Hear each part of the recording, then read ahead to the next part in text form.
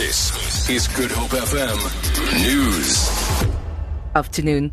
Lawyers for the city of Cape Town have argued that motorists in the Western Cape will pay 3 times as much as those using toll roads in Gauteng should tolling proceeds on parts of the N1 and N2 highways.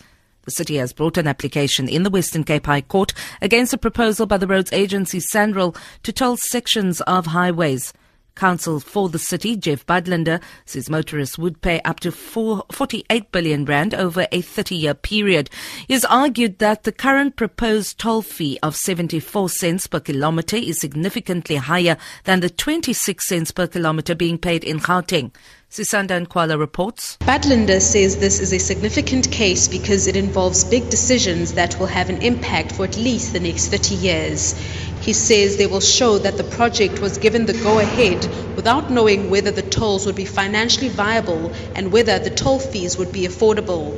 Budlander has stressed that they are not calling on the court to pronounce on whether e-tolls are good or bad, but rather whether all the relevant factors were considered before a decision was made that they should be used on sections of the N1 and N2. Sisanda Nkwala, SABC News, Western Cape High Court. The Reserve Bank says the economy faces a turbulent time ahead at the prospect of interest rate hikes in the United States and a slowdown in China's growth complicate policy. Bank Governor Lesetja Kganyago was addressing the Reuters Economist of the Year event in Johannesburg.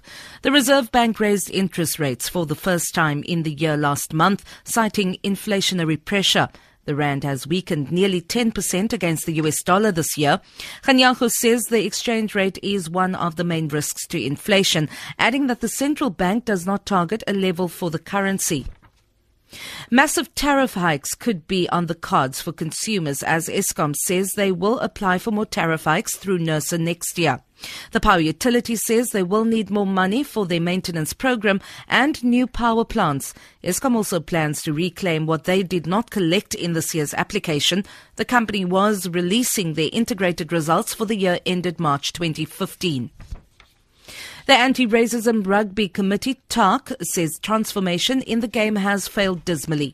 This follows heavy criticism from Kasatu about the make of the current Springbok squad.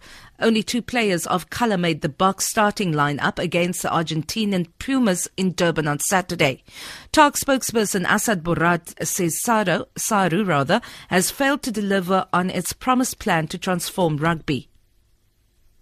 There's at least 5 plans since 1999 that they've put into place. And every time they tell us the same thing, that this will deliver us with a transformed rugby playing community. And it never happens. The biggest problem is that there's no quality review mechanism. There's no one that sits and reviewing it on a fixed monthly basis. The last thing with the program is that there's no punishment for any of the unions who don't follow the transformation agenda. In fact, we're losing because we haven't transformed. For Good Hope FM News, I'm Vanya Kluter-Collins.